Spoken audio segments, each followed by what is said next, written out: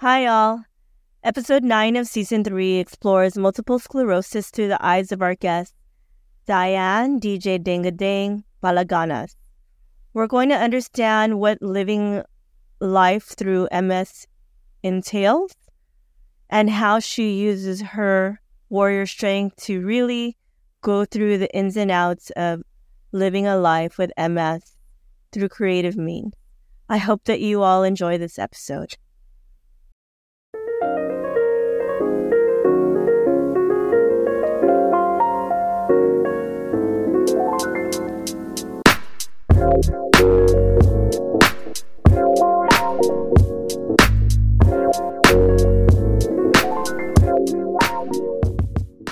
Maayong adlaw! Welcome back to Season 3 of Philippine X in Wellness. I am your host, Cheryl Sampson Ramirez.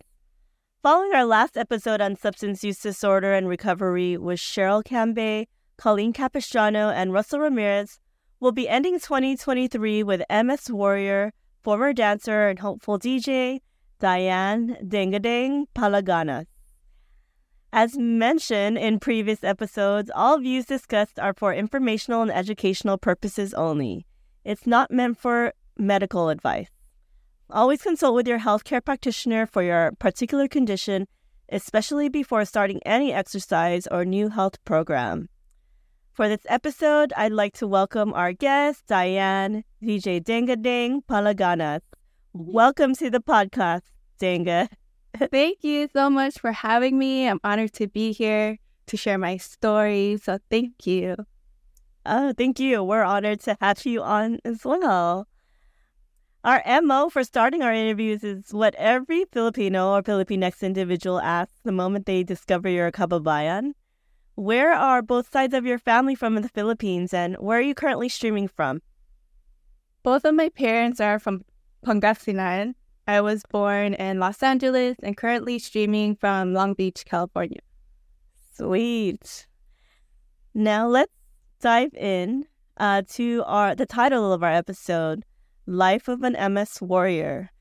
For those of us who are unfamiliar with MS, what does it stand for, and what does this condition look like across all of its stages? So MS stands for multiple sclerosis. It's a neurological disease of the central nervous system. It's when immune cells attack the myelin sheath of nerves, and it disrupts the flow from the brain to the body. And it's different from each individual. Each individual has lesions in different places in the brain and in the spinal cord. So everyone who has MS looks a little bit different. It's very unique in that way. And there's 4 types of MS. There's relapsing remitting, where symptoms come and go. It's kind of like a roller coaster. Like sometimes symptoms get bad and then they get better and they get bad. It's on and off. Okay. And then there's also progressive MS. It's secondary progressive, where you don't really get new lesions anymore. It's just a steady decline of the disability. Okay. And what form of MS do you have? Right now, I have relapsing remitting.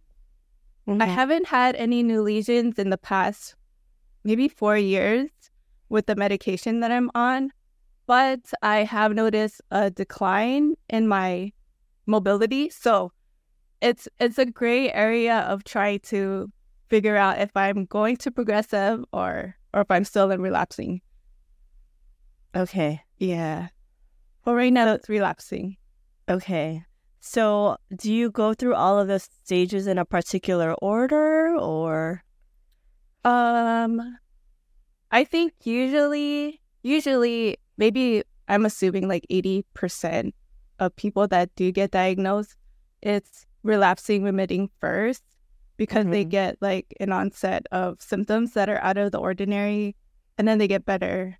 So it's usually going through that first stage of relapsing remitting, and then sometimes medications work and then they stay in relapsing remitting, and then sometimes the disease might be strong and it's just a steady decline.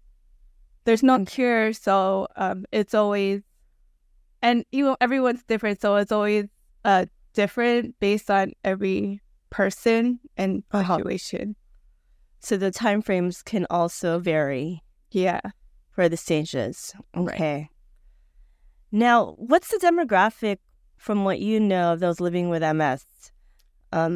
Let's start with how does it look like across gender identification, race, ethnicity, age groups?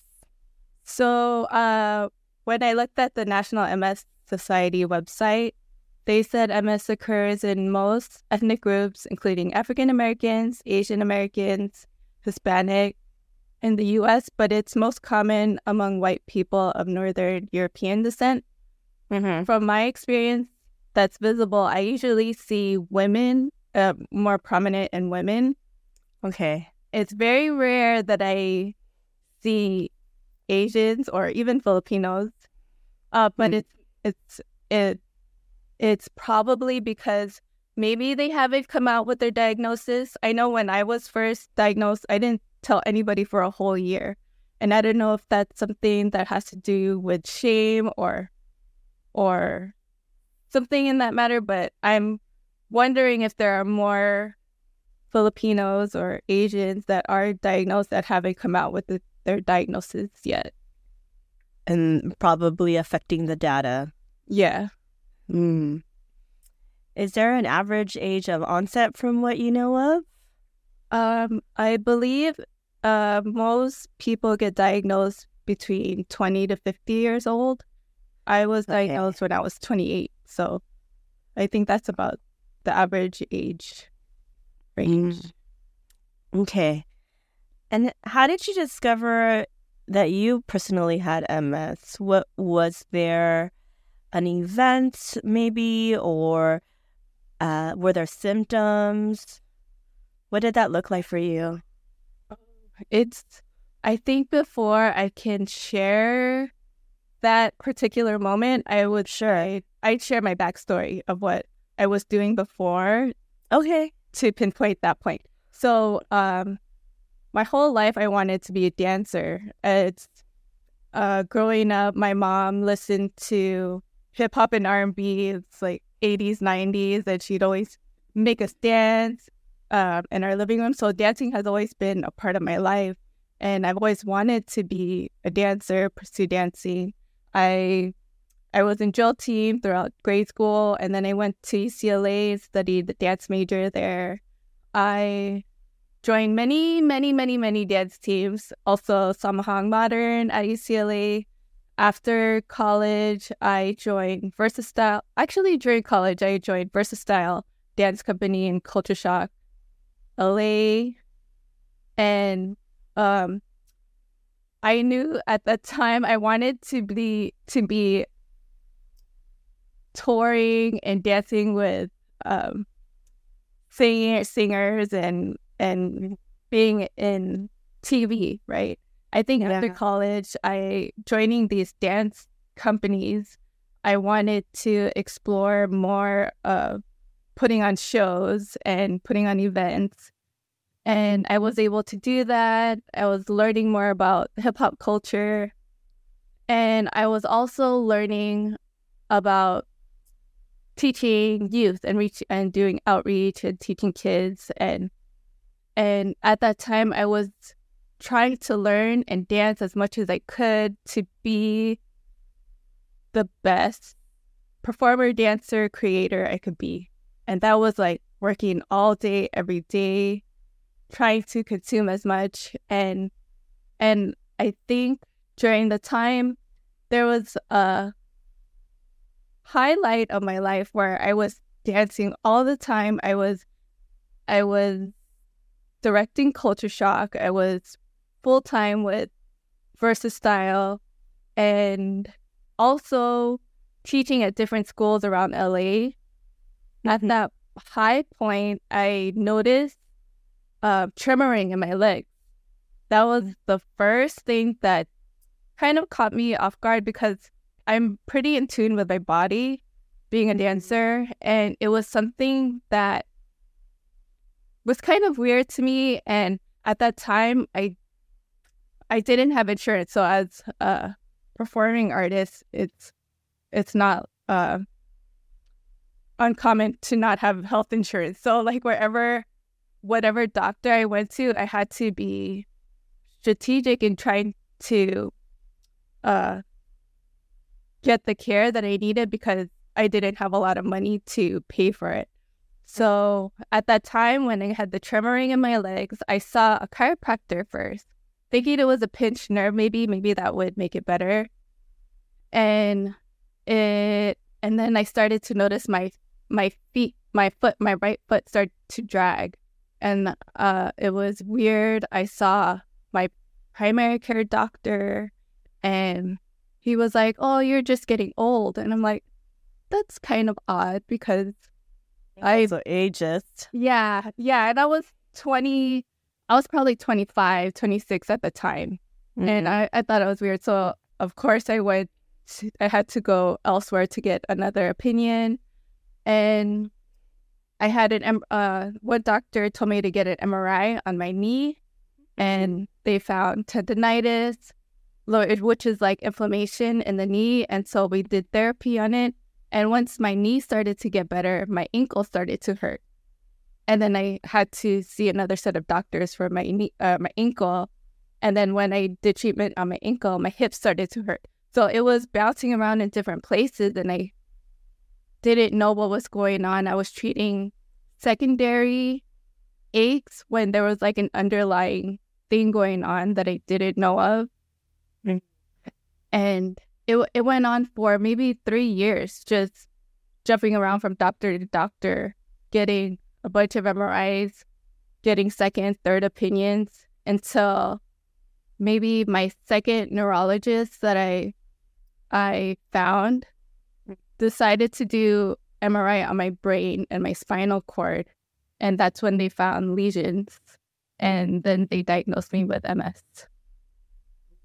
Whew, that's hope. Yeah, it's a journey. It sounds like it was a journey. I mean, 3-year journey, and a lot of seeing specialists, trying to figure it out. Were you exploring various forms of dance at the time, or were you mainly concentrating in hip hop? I was doing mostly hip hop at the time, and with hip hop, there's different dance styles. So I loved hip hop. At the time, I was trying to dive into all of the elements, a little bit of graffiti art and a little bit of DJing, of course, dance. And I incorporated that into my teaching. I think once I started to feel my MS symptoms, I had to stop performing and dancing and directing, mostly focusing on teaching because that was making the income for me to see my doctors. So when I was going through that time, I had to stop altogether dancing and just focus. It was like trying to survival mode, trying to put my energy into trying to make money while trying to figure out what's going on with my body and trying to stay sane through it all. Mm. And you were doing a lot. It sounds like you were in 2 dance companies. You're directing and teaching. Were you also driving around all over the place during these times? I at that time I was not driving. I had some. I'm thinking I didn't have a car at the time, so I was doing public transportation everywhere I was going, which is like added on stress to what I was going through. And I honestly, I don't remember why I didn't have a car at the time. It might have been, I don't remember. No, it's okay. Yeah, it's been a long time. But then I do vividly remember public transportation during that time. It might have been like 3 years or 2 years or something. Mm. So you got the news from the neurologist. What was that like for you when you received the news? What were your initial feelings around it? My initial reaction was sadness. I cried. I didn't know what MS was at the time, and I cried because I didn't know, and then I went home and WebMD'd what it was, and I thought I was gonna die. I thought I was gonna end up in a wheelchair, and didn't know what to expect.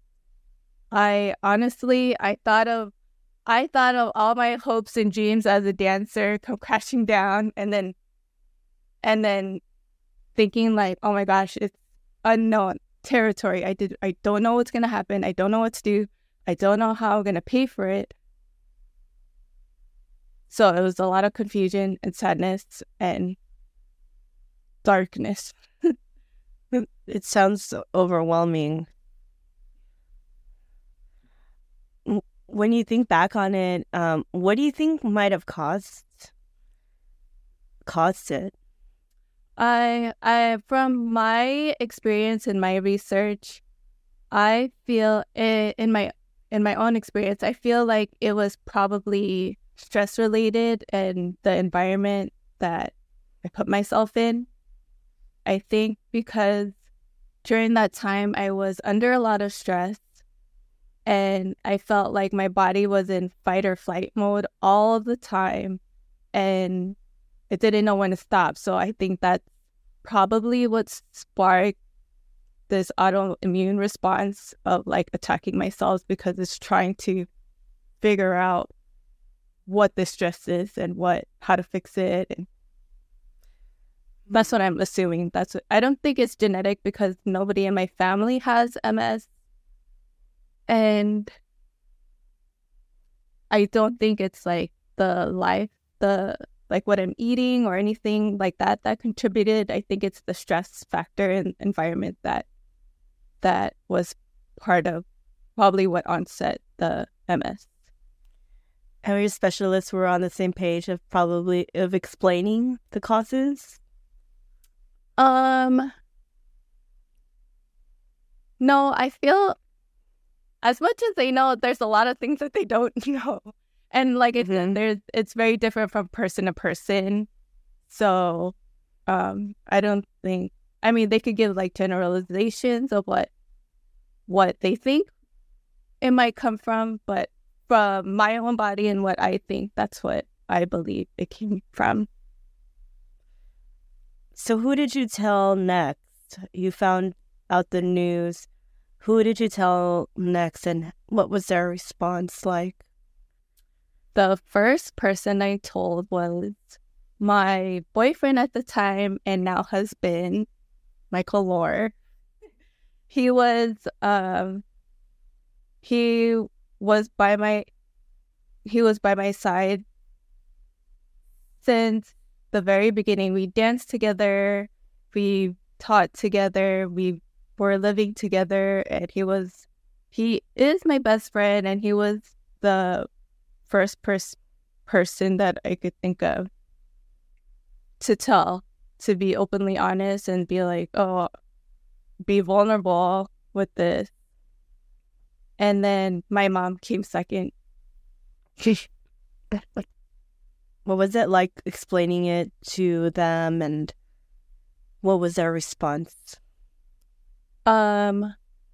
Well, they were probably in the same boat as I was when I first heard the news. They WebMD'd, Googled what it was, and then with my mom has been, she's been there. She's very supportive, and during the beginning she was there for all of my appointments, to be there to learn with me, to ask questions with me, because sometimes she works in the medical field too, with at UCLA with doctors, so she kind of knows a little bit more about the medical stuff than I do, or the questions to ask. So it was great having her there to support. But we were all on the same page, just learning about this unknown disease that we've never heard of or don't know anybody that has it. It wasn't like, oh, I know a person that has MS. You should go talk to this person and ask them questions about what you're thinking. It was like, we're in this together and we're learning together as much as we can. What kinds of shifts did you have to make right after you found out that you had your condition? So at the time I was teaching, I founded a dance program at KIP Illuminar Academy. I was teaching dance there, 20 classes every day. And Gosh, that's when, each class had like 30 kids. So at that time when I was going through the initial changes, I told my boss too, and she was very supportive. She got me a teacher's aide to like help do like the physical part while I was still able to teach, and she made it very accommodating for me.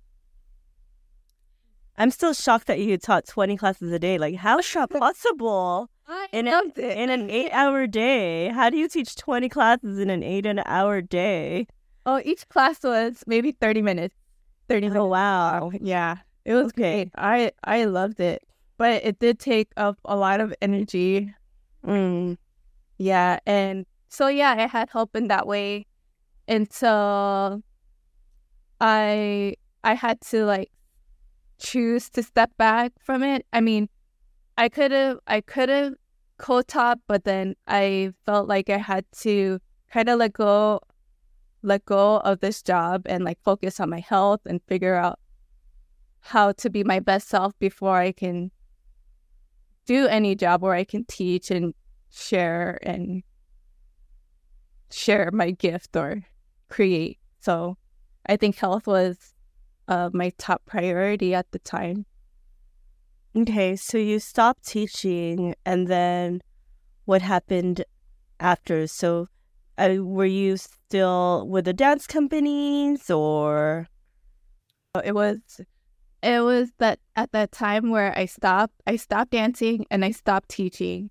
And there were times where I tried to dance, like maybe I could still find a way to move or maybe just move slower. And I didn't like it. I didn't like, my muscles would spasm. I would have poor balance, and it was just frustrating. Like my husband was trying to do like easy movements, like easy stuff just to keep me moving, and like even like doing little jumps was so hard, and it was so frustrating.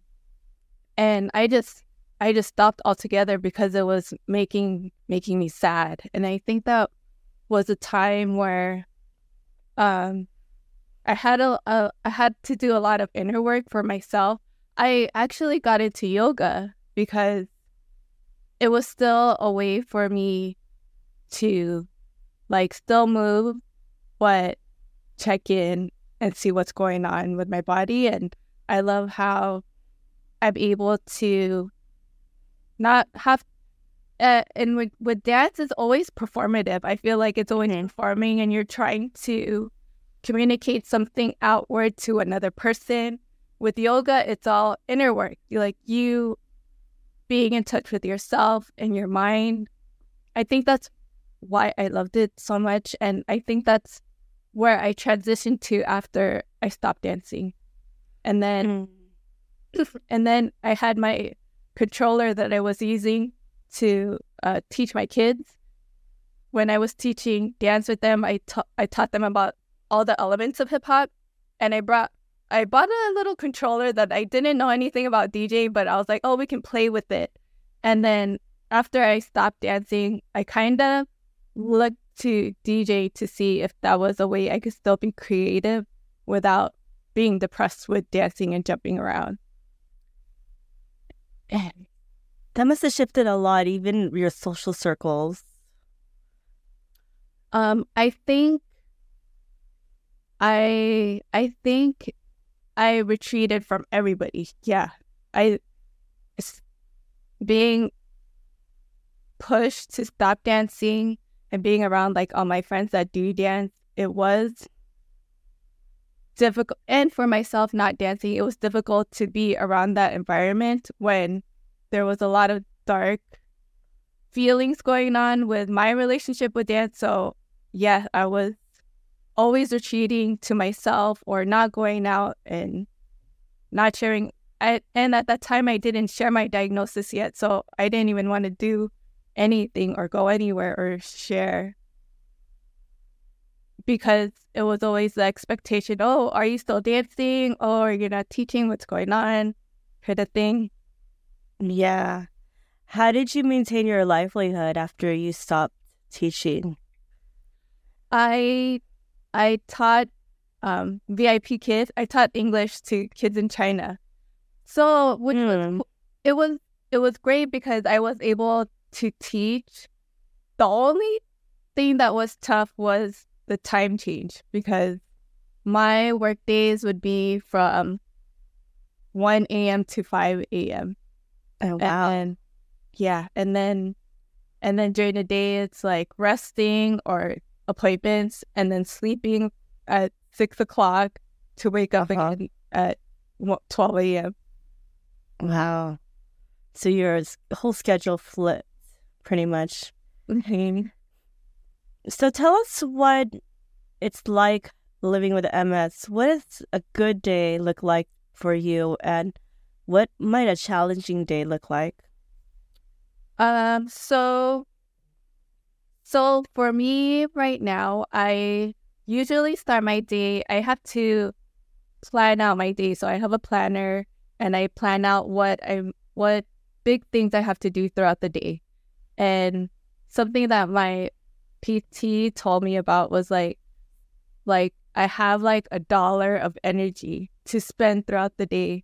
So if I can spend a little bit throughout the day, by the end of the day, I'll probably have 0, but it'll last throughout the whole day. And I don't want to spend all of my money before 12 o'clock. Does that make sense? I don't know if that makes sense. But that's how I kind of have to think of my energy when I go day by day. It's like, okay, I have to make sure I have enough energy to get me through the day. And then I usually start off my day with a workout just to get my body moving. And then I'll go through my whatever appointments I have with, if it's other PTs or acupuncture or chiropractor. And then the rest of the day, it's like doing work around the house or helping my husband, and then adding a DJ session at the end. And I usually gauge my good days is if I'm able to walk and move without any pain and with energy at a good steady pace. A bad day would be my whole body is stiff. I can't. And like my body feels like 1,000 pounds, and I can't move. And even walking in my house is difficult. It's like I'm carrying like loads of 500 pounds on each leg. Those are the bad days. And then I'm not able to go through my schedule. And then I get sad, and like I have to take a nap because I'm so fatigued from trying to drag my body around. And then it's like, oh, it spirals. It's like, oh, I didn't get to do this. And then I get mad at myself. So that's like a bad day when all of my symptoms are like heavy duty. And then the good days are like, oh, I'm able to get a good workout. I'm still having trouble walking, but I'm still able to do everything I had planned on my planner. Kind of thing. And when the pain sets into your body, from a 1 to 10 scale, 10 being really high, 1 being low, how intense is it? It can get as high as 8 or 9. And usually it's around 6 or 7. It never gets below 4. And is it like a throbbing pain? Is it a sharp pain? It's sometimes at different parts of my body, it's a different kind of pain. So my back, it's like aching pain. And then throughout my leg, it's like stiffness, heaviness. And even since the core that I feel when I walk is in my core and my back, if that's in pain, everything else is in pain. So I hope I can explain it. Where you know, it translates, right? But that's how it feels. And so your entire body is in pain all at once. Yeah. And sometimes it's not pain, it's stiffness, or sometimes it's, I guess it would be like numbness. Like sometimes my hip flexors turn off and it won't like lift up my legs. So that's why it's like dragging all the time. Or sometimes my quads are on. It's like, and your muscle, there's like a point where it contracts and then relaxes, contracts and relaxes. And then sometimes it's just on all the time and there's like no relaxing unless I have to like stop and like breathe. Kind of have to do like just sit and not do anything or take muscle relaxers. But then muscle relaxers make me sleepy, so I don't try to do that all the time, but sometimes my body needs it. But it's always so mysterious and unpredictable because it changes all the time. Like sometimes I can walk normally just fine, and then some moments it's like I'm fighting myself just to walk a few steps. And have you noticed the changes mainly physically, or have you noticed any other changes neurologically, or go ahead. Most of my symptoms are physical. I think the lesions on my spinal cord contribute to the physical things that I feel. It's a lot of spasms.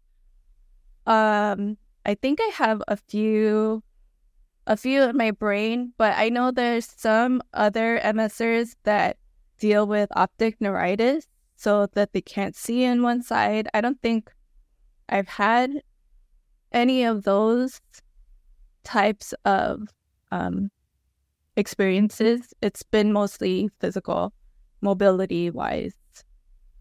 Got it.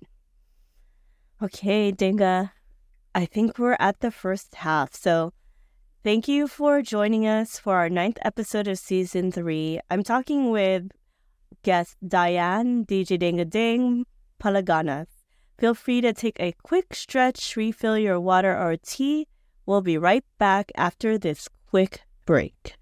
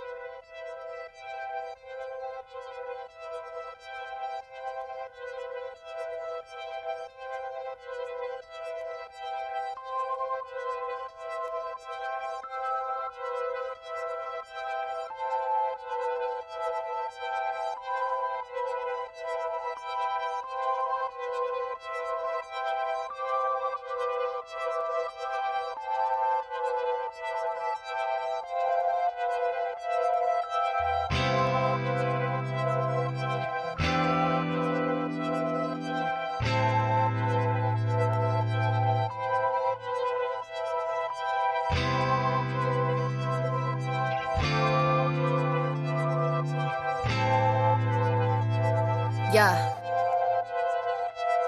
If I fall, I stand up. Break these walls, I rise up. Even when I lose it all, I always got my eyes up. They praying on my downfall, but I'll never give up. 1,000 cuts won't be enough to keep my fists in these cuffs. And I'm never breaking down when the odds against me. Brown girl, gold crown with the gods within me. Yeah, I was a flower that bloomed in the dark room. Flows like monsoons from the womb. When I write, move runes and resume. I grew to lie soon. Prayed too many moons on my wounds would not bloom. Where we from? Death blooms, so we hum with these tunes and hope it sparks light like a night in mid-June.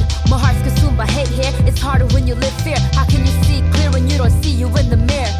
I lost too many peers. They seem to disappear, but they living through these words that I'm putting here. So tell me you'll remember me. I'm here to build a legacy. I got the ground moving under me. 1,000 cuts ain't never stopping me. And I swear I'm never giving up.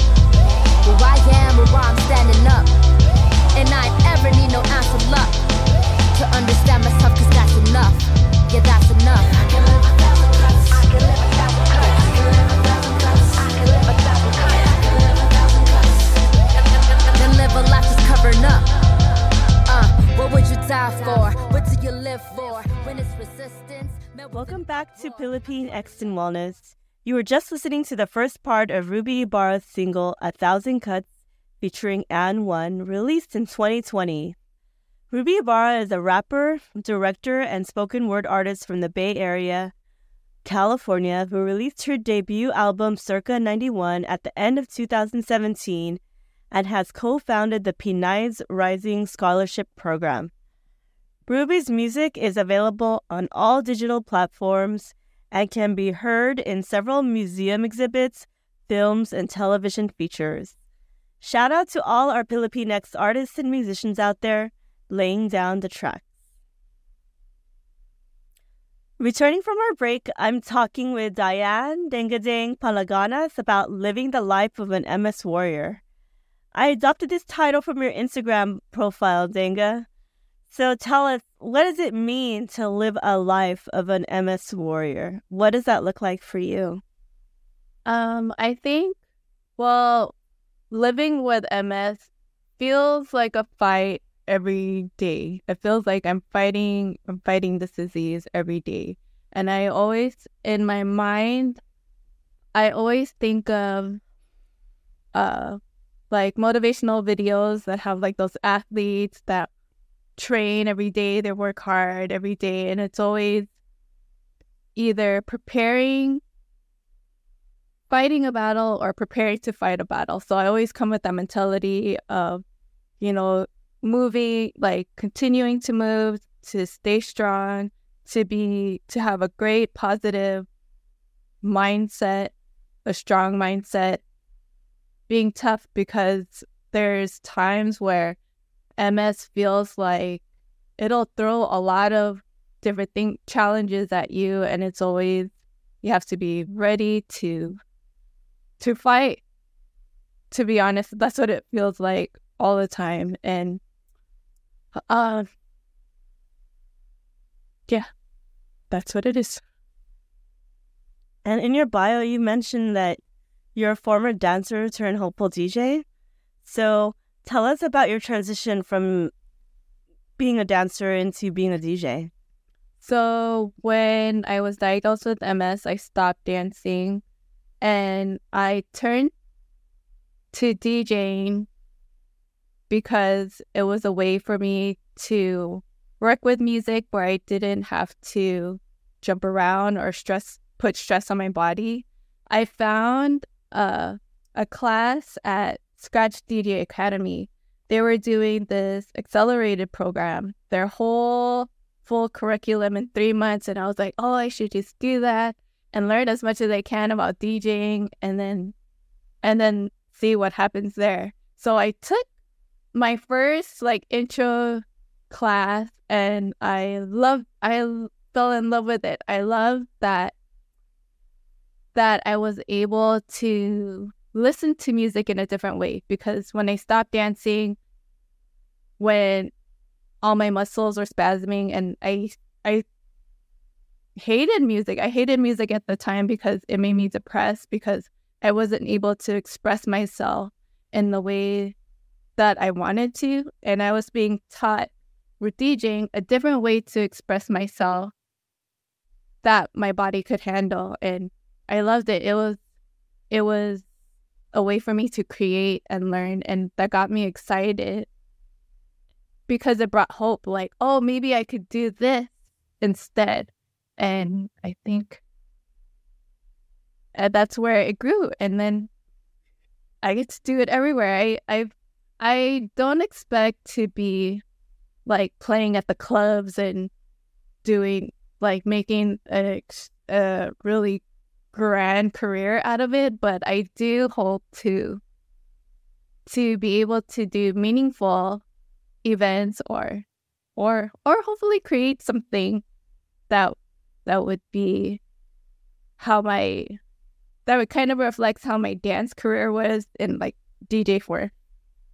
I mean, that's pretty cool that you were able to channel your creativity into a different element of hip hop. Yeah. And still find a way to connect and love the music. Yeah. It's interesting because I had to start back at ground zero of like learning foundations and being able to train my body, the muscle memory of like my hands and listening to music. It's great, but I feel like it's good because it sparks new neural pathways in my body and it keeps my brain sharp with MS. So I feel like it came into my life at the right time. What kind of music do you spin when you're DJing? Oh, of course I love hip hop, but I love funk music. I love funk music, and I love being able to fuse like hip hop and funk music. Anything that makes me want to dance or it feels like dancing and funky. That's like my favorite. I do. Cool. Yeah. What does treatment look like for multiple sclerosis? So with MS, there's no cure. So they have disease-modifying treatments that help slow the progression. And I keep forgetting if there's maybe like over 16 different types. And it's for every MSer, it's different. It's kind of like trial and error. You have to try one and see if it works for you. Works in a way where you don't get any more new lesions. And if you do, they switch medication. So it's always trying to figure out which one works best with your body. The one that I'm on right now is Ocrevus, which is an infusion every 6 months. And so there's this is probably the third or fourth medication that I've tried. And on paper, I haven't had any new lesions, but my mobility is getting worse. So I always have to rely on other therapies to manage the physical symptoms. So I try acupuncture and chiropractic work, and then I do physical therapy. I think exercise is probably the best therapy to counteract all of the physical problems that I have. And are there any side effects to the medication or the infusions or the medications that you've been on? There are site reactions that I've experienced. I think depression might be. It's always hard to see if it's tied to the medication, or if it's due to MS. But I do notice depression once in a while. I think those are the main side effects. So mostly site reactions or water retention. What do you mean by site reaction? Like if you get a shot, it's like if in the area it flares up. Yeah, the site. Got it. The site of where you shoot yourself. I know. My first medication was Copaxone, and you have to inject yourself 3 times a week. 3 times a week, and those I had different kinds of reactions. Like like I would get like ball-sized lumps from the site from where I injected, or like your body will flush. It'll get really red, or you'll feel like hot flashes. It depends on what medication you're on. And to your knowledge, is there any medication or therapy out there to help slow down the progression? There's 16 of them that are supposed to slow the progression. Mm-hmm. Any that you're aware of or that you're currently taking? I took Ocrevus. No, I'm taking Ocrevus. That's the infusion that I do every 6 months. That's the one I've been on for 4 years, and I haven't had any new lesions. So that's what's great about that one. The first one I had was Copaxone, and that's probably the safest medication out of all of the other ones. But it didn't work with my body. I kept getting new lesions with that one, so I had to switch. When you're saying lesions, are you referring to lesions externally or internally within your body? Internally. So with MS, you have immune cells that attack nerves, the myelin sheath around the nerves. It attacks it and it damages. So that's the nerve damage. And then it kind of like scabs over. It causes like a lesion. This is from what I've learned. And then that's what prohibits like the messages from traveling, flowing through. So I wanted to ask you, did you have to make any dietary changes? I didn't. I tried different dietary changes. I think when I first was diagnosed, I tried raw vegan to like clean out my system, but it's not sustainable. It was like really hard to do. And then there's like different protocols. Like there's this Walls protocol that's very popular with MSers, and it's kind of like keto, but it's a little bit more sustainable. Like I could do that every day. And I think for myself, just because I'm not able to do a lot of active stuff, I don't want to eat a lot of like heavy meats or a lot of heavy protein, because I'm not able to like work it out as I would if I was a healthy person. So I currently am doing keto. It's like low carb. I don't eat a lot of rice, although I miss it a lot. I've pulled back on that. And I did cut off alcohol.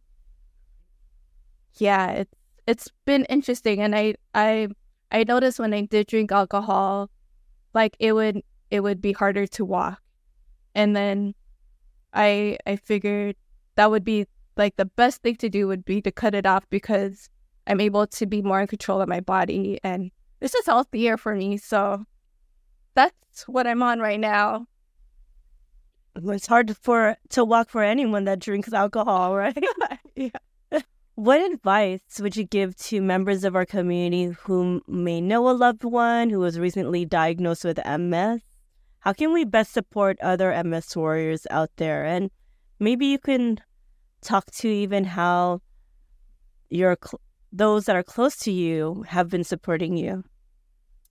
I think for myself, what helps is to ask questions. I think communication is a big thing, because sometimes when you see someone, let's say like someone like myself that's limping or like struggling to walk, maybe you might not want to ask them or ask them what's wrong, or maybe you just ignore it. And some people might ignore it and just be like, pretend everything's okay. But for me, I love questions. I love when you're curious and you ask me like, oh, what happened to your leg? And then I can tell you more about MS.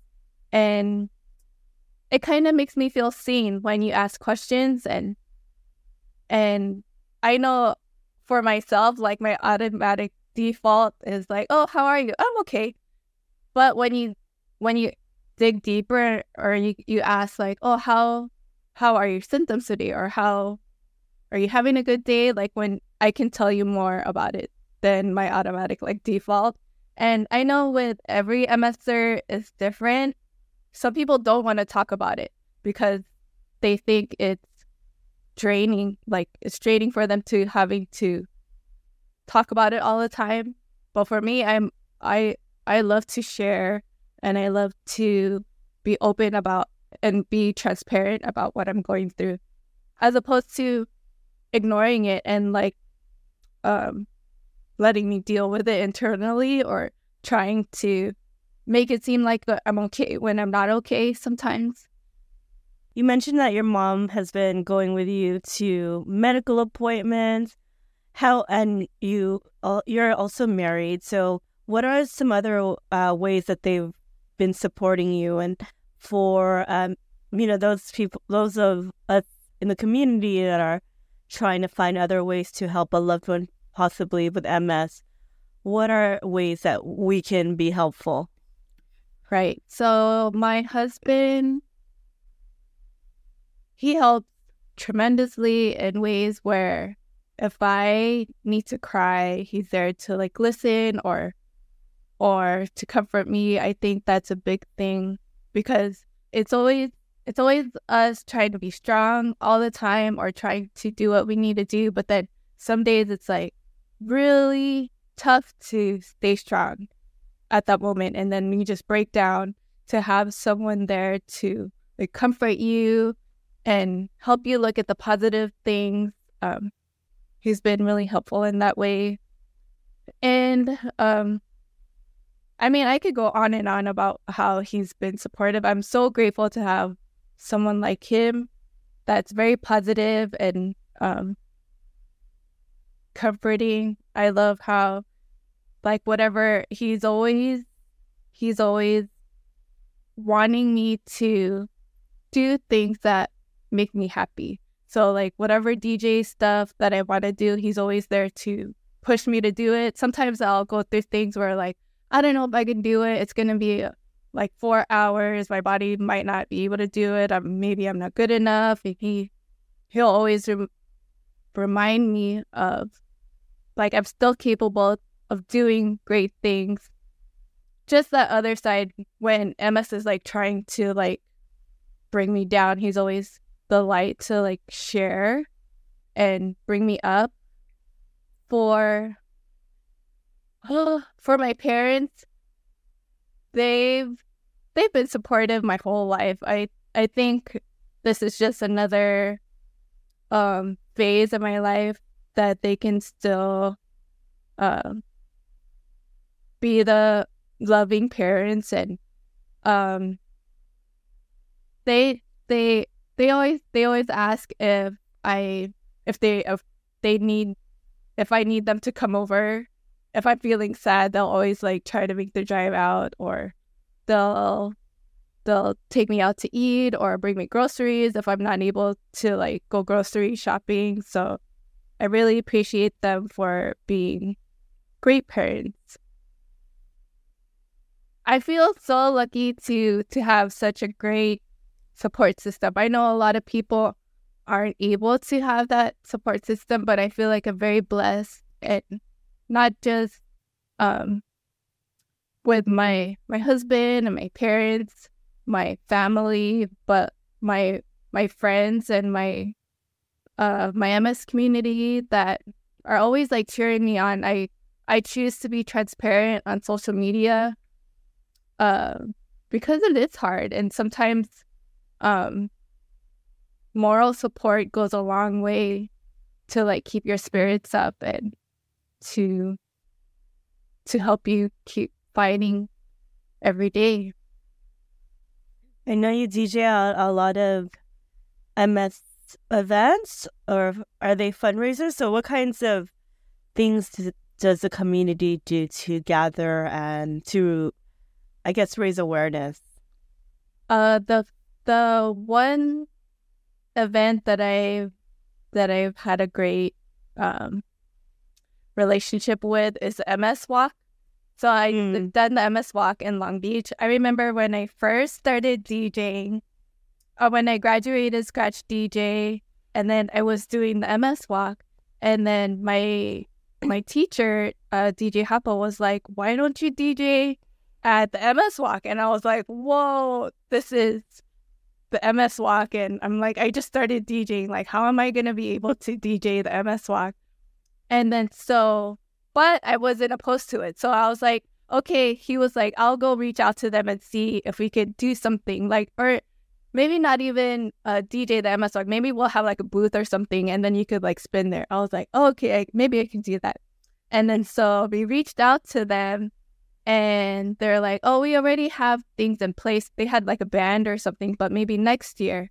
So we kept in contact with them, and then COVID happened, and then I DJ'd online, kind of for them. I did like a fundraiser. I just brought awareness to the MS Walk and streaming online. But then the 2 years after that, I was able to DJ at the MS Walk in person, and it's been so fun because I was able to connect with other MS organizations, and if they were looking for a DJ, they would reach out to me. I did the Dunk MS Walk, which is so much fun, and I love that I'm able to share my gift with the MS community and people that are going through what I'm going through too. You said Dunk MS Walk? Dunk, like basketball dunk, yeah. Oh, so do they play basketball and walk, or? It's a fundraiser. It's they have a basketball clinic for kids to play basketball, and then they have professional dunkers put on a show. Oh, that's like a halftime show dunking, and it's done at UCLA, my alma mater. So it was like so amazing that it was MS, and it was at my old college, and I got to DJ. So it was like, oh, this is so awesome. I mean, like, it was very meaningful for me, but being able to be a DJ in that way in an event like that, where it's so meaningful and purposeful in a bunch of different ways, as opposed to like being a club DJ and going club to club like that. I think I live for these kinds of events. Mm-hmm. And for others that want to maybe participate in an MS Walk, do you have to be living with MS to do the walk? Can you also be like a supporter or a family member or a loved one?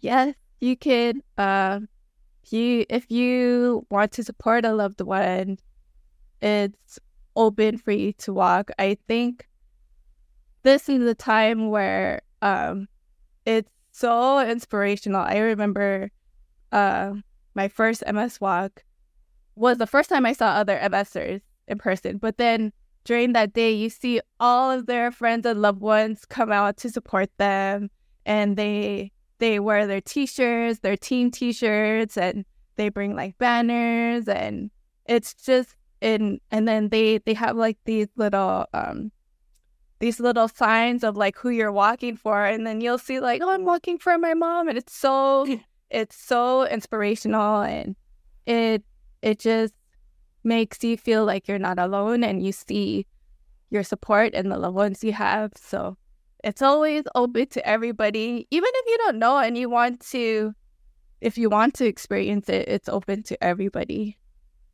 And does it typically take place at the same time every year, kind of like Pride, or?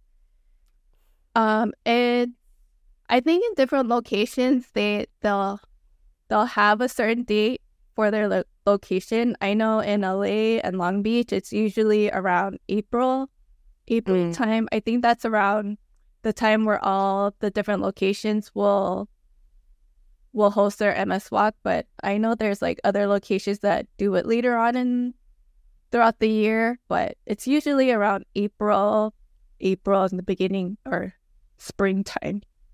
Cool. Being that we're a wellness podcast, Danga, we typically like to ask our guests what their wellness routines and self-practice consist of. Now, you've mentioned a few already. You mentioned yoga. You alluded to exercising in the morning. what does this look like, and what does your own wellness routine and self-care practices look like outside of DJing? So I usually wake up early in the morning, early like 6:30, 6:30, and I usually start off with my workout, my own workout. I have an elliptical at home and a treadmill, but it's usually my elliptical where I'm able to get a sweat. I'm able to get my heart rate up to sweat without having to like jog or anything. So that's where a lot of my it feels like I'm working out because I'm sweating starts. And at that time, kind of like yoga, it's like moving meditation where I love that when I'm on my elliptical, I could do it with my eyes closed and not have to worry about falling or tripping. It's kind of like internal, and then I can get lost in my music, or sometimes I'll record my mixes so I can play it while I'm exercising. And that's like my me time of just like checking in with myself and getting my body a little bit relaxed. And then I've done PT, physical therapy everywhere, and they've given me home exercise programs to do at home. So then I'll usually check in with my body and see what needs work. Like if my ankle has a hard time lifting up, I'll do strengthen exercises on my ankle. Or if my back is having a hard time, I'll work on my back. So it's kind of like checking in on the elliptical and then figuring out what needs attention, and then doing my PT exercises to counter all those symptoms. Do you do anything else for self-care? I do yoga. I love to create, and I've tried to do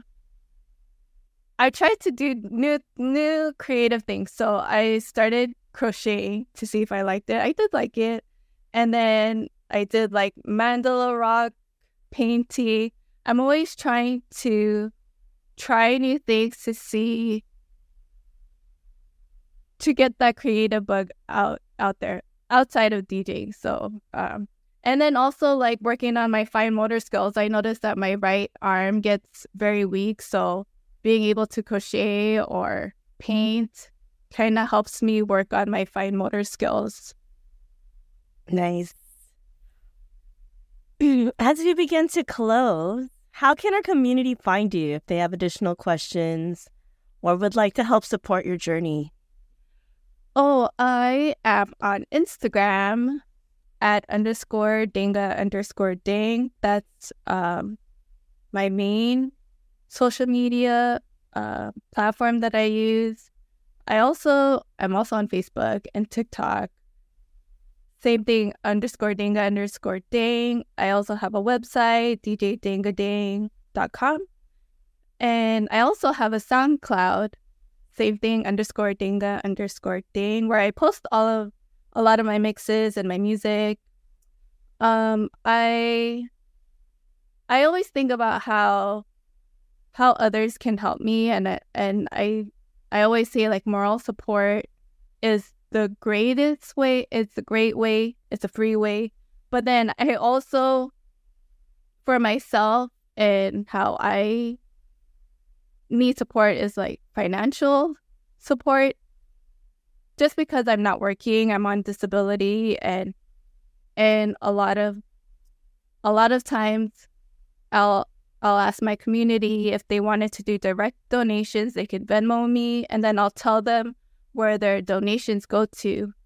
If it's like for MRI costs or my health insurance premiums, or I remember when I did, some people donated and I was able to get like handrails for my bathroom or like different things that I need. So there's always, they can donate to the National MS Society to help us find a cure, to help with resources, because I still reach out to the National MS Society to utilize whatever resources that I'm able to get. But then I also take direct donations if friends want to be able to help in that way, to directly help an MSer. They're able to do that at Venmo, at Danga. So those are different ways to connect with me and support me. Any final words for our community before we close out? I just want to thank you for letting me share my story and share my voice, and for bringing more awareness to multiple sclerosis. Especially with our Filipino community, I want to be able to share my story in hopes that others won't feel ashamed of not sharing their story or being transparent with their diagnosis. And I want to thank you so much for having me on and listening. Thank you, Danga, for talking to our community about your life as an MS warrior. We thank you for sharing your personal story with us to learn from as we continue to help you and our loved ones on their warrior path. We look forward to witnessing your journey unfold and are deeply appreciative for your willingness to be on our podcast as we close out 2023. And to our community, our next and first episode of 2024 will be with astrologer and self-care practitioner Marcia Pacificar. If you recall, we had Marcia when we first launched on Clubhouse, and we'll be inviting her back for a pre-recorded episode on self-care astrology. So what will 2024 look like for us? What should we pay attention to in the realm of self-care?